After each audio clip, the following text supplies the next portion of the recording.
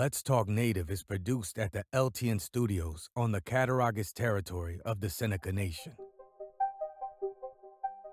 We break all the rules for Native media by peeling back the layers of assimilation and indoctrination. No prayers, no buffalo speeches, and no spirituality shows. While this podcast does not provide a path to spiritual enlightenment, we do take a tough look at history, oppression, and our survival. But the real goal here is to bring our people together by breaking down what separates us. So, welcome to Let's Talk Native with John Kane. Sergo, and welcome to Let's Talk Native. I am John Kane. I'm your host. And, I decided we're going to contextualize history. I know that sounds boring, but no, let me explain. When we consider, even some of the tragedies that Native people have experienced, some of the worst events, historically in the lives of Native people, we oftentimes look at them almost like they happened in a vacuum, like there's no context to, what was happening in the rest of the world, or frankly, even who the president of the United States was at the time. Under whose watch did these things occur? So I want to go through just a few of those things, and because I think it matters. And as I do this, and after I do this, I guess my charge to you is that anytime you consider some historical event, and of course most of them are tragedies, I get that. But even if it's a period of time within a longer, policy like residential schools or whatever else, take the time and look up what was happening in the world. Look at least who the president of the United States was. And then try to put what Native people were experiencing in context to what was happening in the rest of the world. Whether you're talking about the Depression, whether you're talking about, a booming economy elsewhere, or, World War I, World War II, all these things.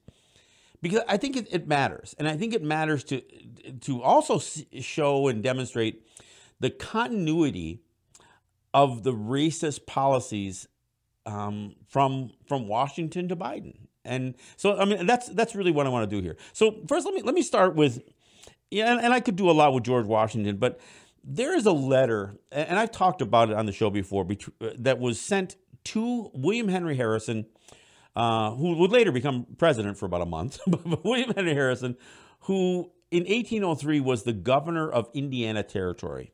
And this letter was from Thomas Jefferson. And what Jefferson, and I don't want to read the whole letter because frankly it reads poorly because the way they wrote back then is awkward. But I'll catch a little bit. And the opening of the letter is basically Jefferson explaining, I'm writing this letter to you in confidence because although you may understand the policy we have, this will give you better direction on what that policy is. And so you won't need specific instructions. So, what he basically is saying here, he says, but this letter, being unofficial and private, I may with safety give you a more extensive view of our policy respecting the Indians, that you may better comprehend the parts dealt out to you in detail through the official channel, and observing the system of which they may part, conduct yourself in the unison within the case where you are obligated to act without instruction. So basically saying, let this be your guide so you know how to conduct yourself in the absence of any other details. And what the letter does is, and it really shows Jefferson's deviousness. What he was always saying is that we need to live in a system of perpetual peace with the Indians, and we need to cultivate an affectionate attachment from them. So what he was saying is, look, we don't have to like these people, but we got to convince them to like us. And one of the specific instructions that he was giving Harrison at the time was, convince your trading houses to offer credit to Native people. They've got a lot of stuff that, they got a lot of land that we want, and we got stuff they want. So let's encourage that trade, and don't mark it up. Keep the cost of those goods down as low as you can keep them, and still make enough money to make it worthwhile. But don't inflate the prices, because the real reward is their land. Because that's what he says. He says, we'll offer them lines of credit. And when we offer them too much credit to where they can't pay it, they'll lop off that credit with their land. And in that way, we will grab their land. In fact, what he refers to at one point, he actually says, this will be the way that we rid ourselves of this pest.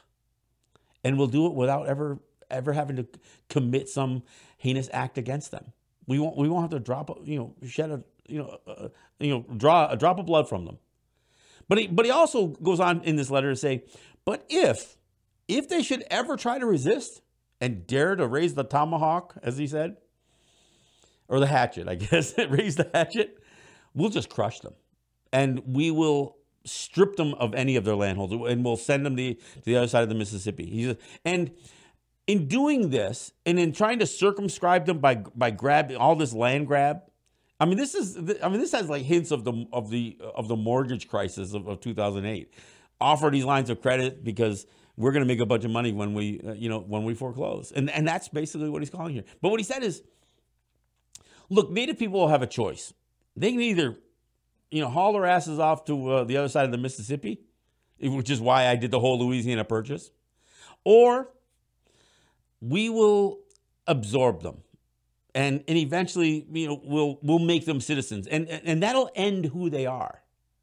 So in 1803, he's saying we'll remove most of them, but some of them we'll just absorb, and it'll be the end of who they are, because their culture will be exterminated. That's basically what he's saying. So he already in 1803 had this idea that Native people could be eliminated through various means: death, removal, and assimilation.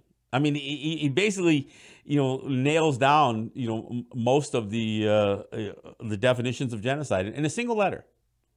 And and again, this 1803, he sends this letter to Henry Harrison, and this kind of establishes the policy of Thomas Jefferson. And history oftentimes tries to treat Thomas Jefferson as the enlightened one. And of course, we know a lot more about Jefferson and some of his blatant racist behavior, whether it had to do with fathering children with his slaves and then having slave children, whatever the case may be. But I think this is a good starting place. And I say this because we don't think about the context, or we don't really consider Thomas Jefferson among those we call Runatagayas. We don't do that enough. And I think there is plenty of evidence that suggests that he had plenty of ill intent towards Native people, but believed that if he could convince us, Native people, that everything that that he represented was nothing but kindness and goodness, and that we would be, again, that he would be able to cultivate an affectionate attachment from us, not to us, but from us. So I start there, but what I really want to do is I talk about some of these events. And I've talked about some of these things before. I want people to understand that when we talk about things like the execution of the Dakota 38 in Mankato, Minnesota, which is 1862, December 26th, day after Christmas, I think it's important to realize that that's a week before Abraham Lincoln does the Emancipation Proclamation. He does that in January, I think January 1st or 2nd of 1863. But this is only a week after 38. And I think it's important to picture this, because when I say 38 people were hanged, I don't know that fully, communicates what happened there. They built a massive gallows. A gallows that all 38 could be hung at the same time. Actually, they could have hung 40. They had it so they literally could hang 40 people in with one throw of a lever or knocking out a block or whatever. And that's what they did. And this would happen, with Abraham Lincoln as a result of the conflicts caused by the Homestead Act that he signed into law. So I think putting context. Look, there's a series or a special coming out on PBS. I think it's airing this weekend. That's supposed to show the complicated and complex nature of Abraham Lincoln. But I guarantee they aren't going to talk about this. And this isn't the only event in his presidency, in spite of the fact that he was assassinated. So there's this, and obviously there's civil war and all kinds of other stuff going on. So there's this execution. Now you would think that this singular event, which is now still stands the time, throughout history as the largest mass execution in the history of the United States, you would think that would be enough of a mark on the presidency. But it's not. One of the most heinous massacres in U.S. history of Native people is the Sand Creek Massacre. And that, too, happened during Lincoln's administration. But nobody ever connects Lincoln to these things. And look, not only was this massacre a heinous act, a crime against humanity, but the details that came from all accounts was how grotesque, the cutting of male genitalia, the cutting off of women's breasts, the sharpshooting of little Native kids walking around the dead. All of these things are accounted for, and you can find it. Look up Sand Creek Massacre. You'll see some of just the incredible accounts of what transpired there. And the guy responsible for it, Colonel Shivington, he was actually an ordained minister. An ordained minister. And, he basically viewed his job as a Christian minister, fulfilling, that responsibility by killing Native people. I mean, and he basically thought killing Indians was a great contribution to mankind. And he talked about that. And as much as there was a level of public condemnation of Colonel Shivington, the Lincoln administration did nothing to hold him accountable. He was never court-martialed. He was never removed from office in any way. I mean, he never advanced his career after that. I mean, he may have tarnished his reputation, but he didn't suffer any consequences for these heinous acts that happened under under his command.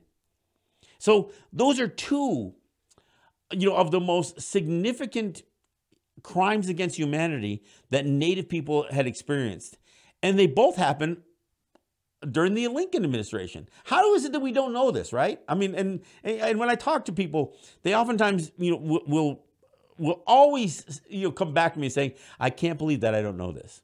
I can't believe that as well educated as I am, I've got, this doctorate, I've got a PhD, and I studied this and I studied that, and I've never heard this before.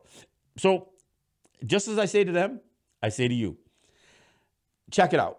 Look at the history. You don't have to take my word for it. I know that since the time that I've been doing this show, I can name a number of accounts where people said, "Oh, what he's saying can't be right. That's got to be bullshit." I mean, I've heard people say that, and then even as they begin to call me out, and they start to do their own research on Google or whatever else, that's when they come to realize, wow, I can't believe that stuff actually really happened. So I have to start with Abraham Lincoln, but then we can go on. I mean, Little Bighorn, where Custer's last stand, as they call it. Why was Custer so hell bent on doing this stuff? Well, and what is the context? I mean, by many accounts, Custer's plan was to wipe out a bunch of Native people, the Lakota, and then he was going to run for president. But who was the president while he was doing this? Who was the commander-in-chief? Well, that would be Grant. So the hero of the North, right? The hero of the Republic. It was under his, under his command as the commander-in-chief that the attempt, the failed attempt by George Custer to basically wipe out the Lakota, failed. So again, I can't, I'm not going to spend a great deal of time putting a lot of context, but I want to put enough context to it so people can at least begin to think about what is the relationship between the actual event and who else, what other historical figures should have been connected to them. So you got Ulysses S. Grant, who was in command, commander in chief when the Battle of Little Bighorn occurs. So that's, again, 1876, and then we go to ironically, by many accounts is the bookend or the final chapter of massacres, which is the massacre at Wounded Knee. Nobody ever thinks about, well, who is the president? Well, ironically, the president at the time that the Wounded Knee massacre occurred was Benjamin Harrison, the grandson to William Henry Harrison, who received the letter from Thomas Jefferson that I spoke about earlier. And what's the significance of that? Well, it shows you, again, that continuity of racist policies that would transcend even within a family, from William Henry Harrison to his grandson, Benjamin Harrison, that the idea that you could just kill Native people, bury them in the mass graves, and shoot them like fish in a barrel, it was acceptable. Nobody was ever, condemned for that. I mean, even L. Frank Baum, who called for the annihilation of Native people and the extermination of Native people in the run-up to the massacre at Wounded Knee, he at least condemned how it looked when they actually did it. But he actually condemned the massacre at Wounded Knee because U.S. soldiers, shot each other in the crossfire. I mean, and that's how poorly it was managed. But there was never any reprisals. There was no accountability held by Benjamin Harrison to the commanders involved in the massacre at Wounded Knee. So again, I think it's important that there's some context here, understanding that Benjamin Harrison, again, this idea of white elitism. His grandfather, actually was a president. As I said, William Henry Harrison, after being the governor of Indiana Territory, would actually run for president, but died of pneumonia like a month in.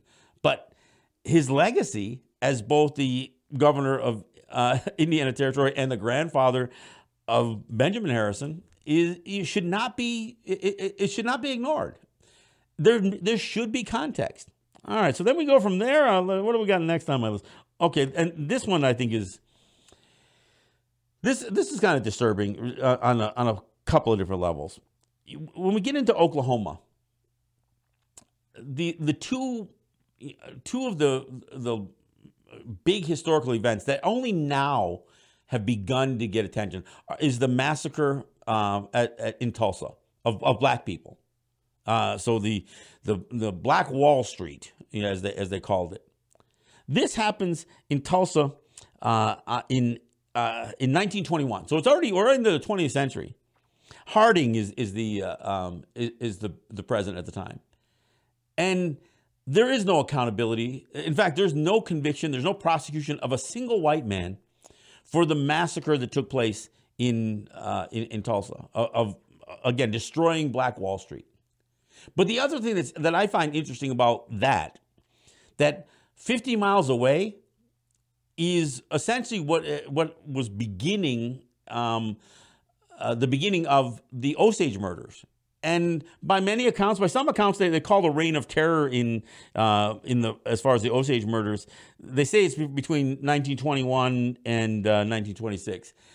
The truth be told, the murder started before then, and they continued on well after that. And by some historical accounts, they say as many as 60 or more people were murdered. But if you read "Killers of the Flower Moon" by David Grann, you realize that there were many more murders than that. They were just never connected the same way. When the Osage murders were investigated, it was, again, just like I'm trying to raise here, that there's no context. They were trying to pin a single serial killer for these things, so they didn't connect a bunch of the dots. By some estimates, there were as many as 1,000 Osage that were murdered in that period of time in the 1920s. And of course, the context is that black people were experiencing the same level of racism when it came to the Tulsa. Well, they call it riots, but it's really a massacre, the Tulsa riot. That's Harding. But the Osage murders, which isn't a single event, it's murders that involved gunshots, people who were shot to death, people who were poisoned, people who were blown up in their homes, arson, that killed people. And this was all done, for those that don't know, this was done so that the head rights of the oil revenue that the Osage people were living high on the hog off of would be controlled by white men. White men were literally marrying Native women with the sole purpose of gaining control of their oil revenue. So they would marry these women, have a few kids, and this is the level of premeditation.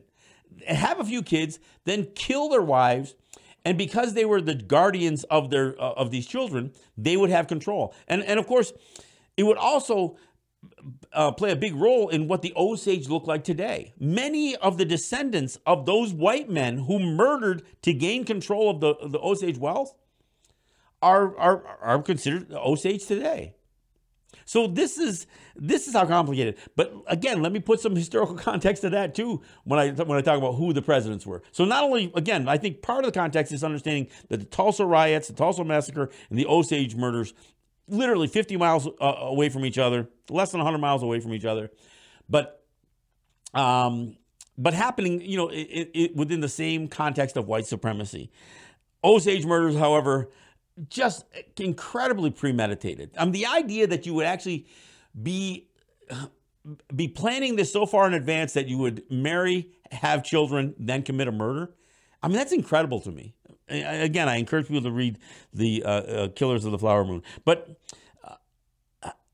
I think it's important to realize that. So not only do you have, William G. Harding, but you also have Calvin Coolidge, who was the president during these murders, and even Herbert Hoover.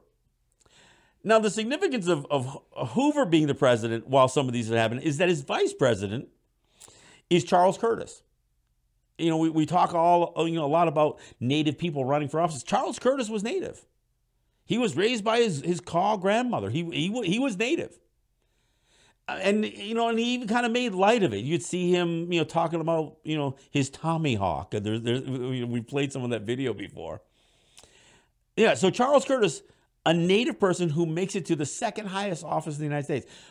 But he did some damage along the way. So not only was he the vice president, and he was actually called upon. The Osage, even before he was vice president, while he was a U.S. senator and a congressman from Kansas, the Osage were petitioning him. They were calling him, they were writing to him. They were asking him to intervene because they knew that he was an important figure and that he was Native. And yet nothing was done. Nothing was done. We've talked about this before, how when Native people get into these offices, they compromise who they are. And they conduct themselves in a manner so as not to violate the systems of power, even as they get there. So, for all the people who are, just, rejoicing and being euphoric about Deb Haaland and Sharice David getting elected into Congress, and ultimately Deb Haaland being nominated for the Interior Secretary. Look, there was a Native vice president, and we could say, well, the time wasn't right for him to have done anything positive for Native people. Let's be clear.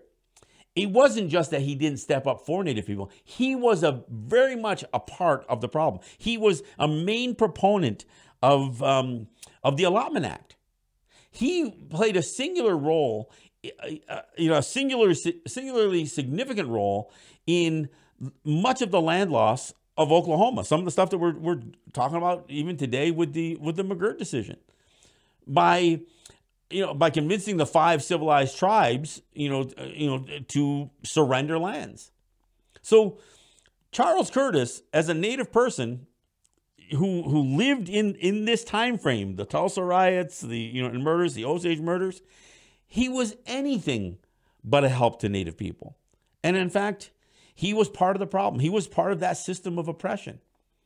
He was called upon and played a major role in the General Allotment Act. And look, and we've talked about this kind of thing before. Obama himself credits the the Homestead Act, as signed by Lincoln, as this tremendous, this great achievement. And then he talks about it as a credit to the Union. He said there are certain things only a union can do. Only a union could harness the courage of our pioneers to settle the American West, which is why he passed the Homestead Act, giving a tract of land to anyone seeking a stake in our growing economy. But of course, in order to give 100 acres, you had to take it from somebody, which is what ultimately led to the Mankato executions.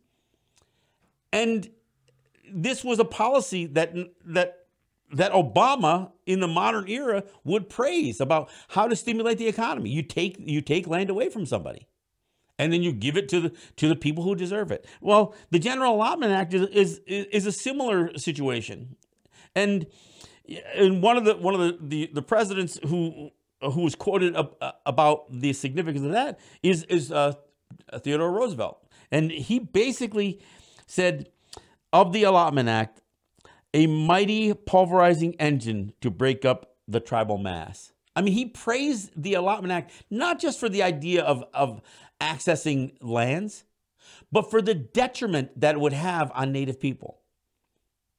See, and the whole point of me doing this program is so that it is better understood that these things did not happen in a vacuum. And it's not just it's not just the general or the colonel who was in command at the time of a massacre.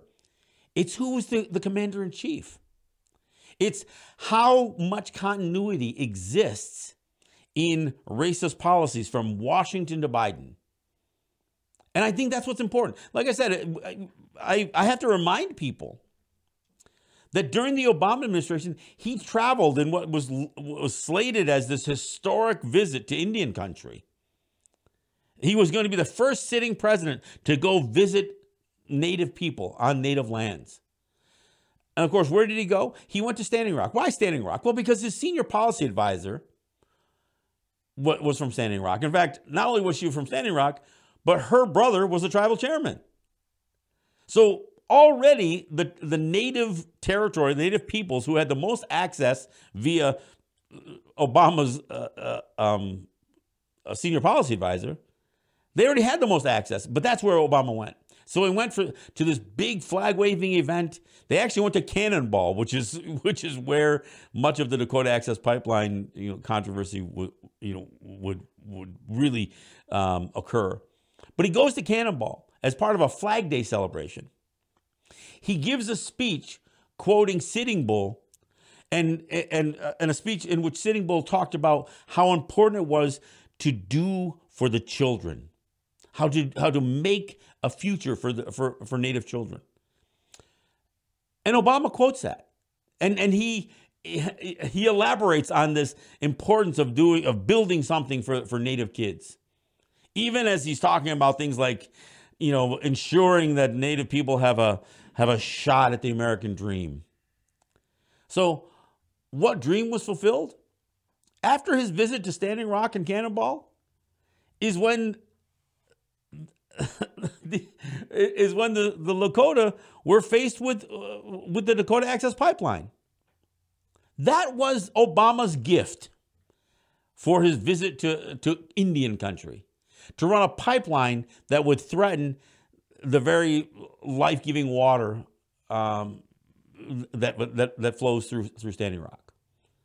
And today, we sit here as if it wasn't Obama and Biden who were in office when that all happened. That pipeline was proposed, it was approved, and it was built during Obama-Biden. It happened to get finished during Trump.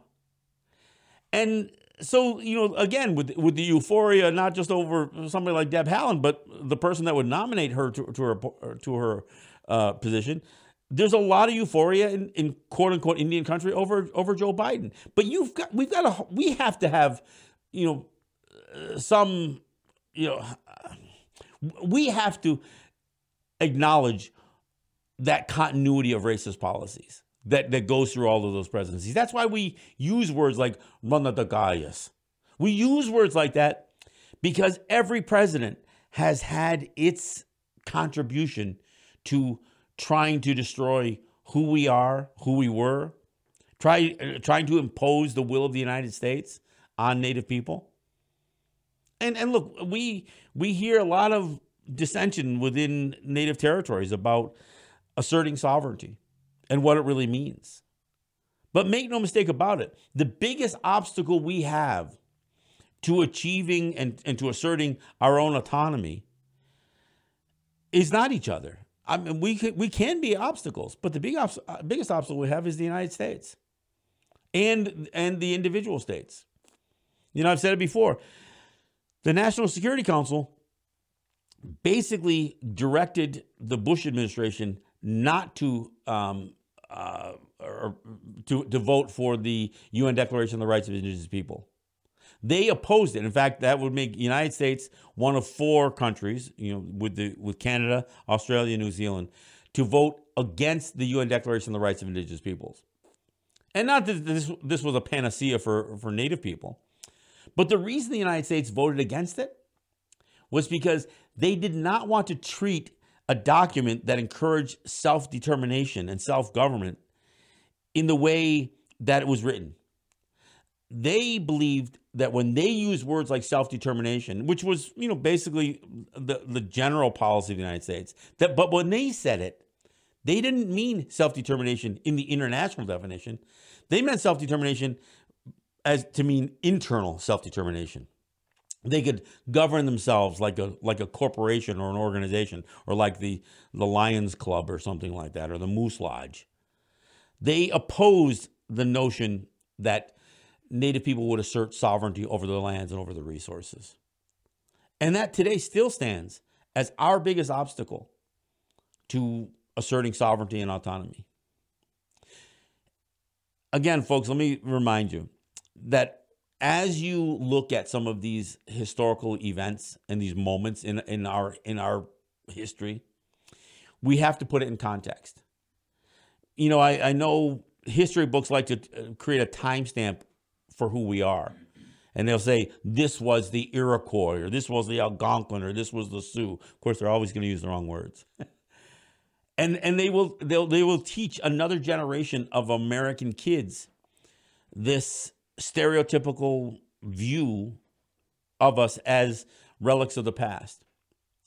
But in every step along that 200 plus years of American history, there was our history. And our history predates that 200 plus years. So I think as we look at these events, I caution, I advise, I encourage you to put it into context. Know what else was happening in the world. Know who the president of the United States was. Know what other policies were happening to other peoples. Know that while the Tulsa riots were going on, the Osage murders were happening too. It's important to have context. Look, I want to thank you guys for listening. I'm John Kane. This is Let's Talk Native. We'll see you soon. Yahweh.